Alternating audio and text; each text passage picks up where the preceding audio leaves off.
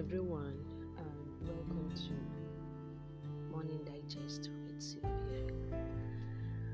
Father, we give you praise, we glorify your holy name. Thank you for your goodness, thank you for your mercy, thank you for your love and protection and provision upon us.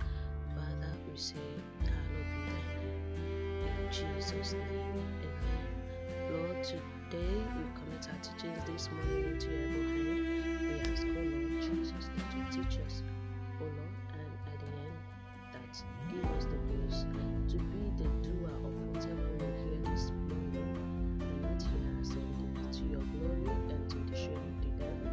In Jesus' name, I have prayed. Amen. So this morning when I was studying my Bible, I came across a verse that talked about how David counseled his son to follow after God. Okay, and then that place really touched me. Why? Because I'm like, you see, a father advising his son to follow after God. And the thing is this: after David passed on, Solomon followed God with all his heart. And as a matter of fact, he was the one that built God's temple. So what point am I trying to make this morning?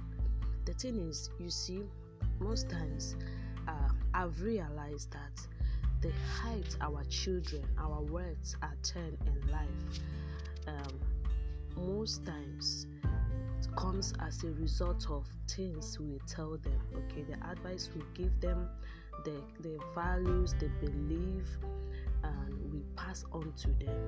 If you are a person that what you say always, or the belief system, what you believe, or your values in your family is that of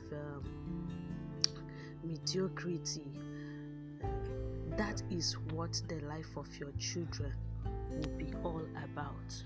Okay, nobody can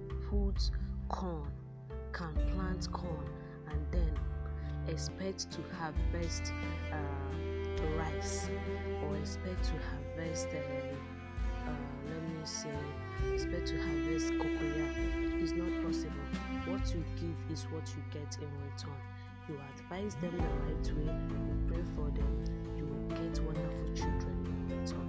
You neglect them, you feel nonchalant, you feel reluctant, you are not moved to make corrections, you are not moved to pray for them. You are only there to criticize them and then punish them and then flog them. You don't pray for them, you don't show them the right path, you are only there to talk, you don't live by example. My dear, let me just tell you, what you get in return is disappointment. May that not be our portion in Jesus' name. In Jesus' name I have prayed. Amen. I decree this morning that God will give us the grace to be a perfect example to our children, to his glory and to the shame of the devil. In Jesus' most wonderful name we have decreed. Amen.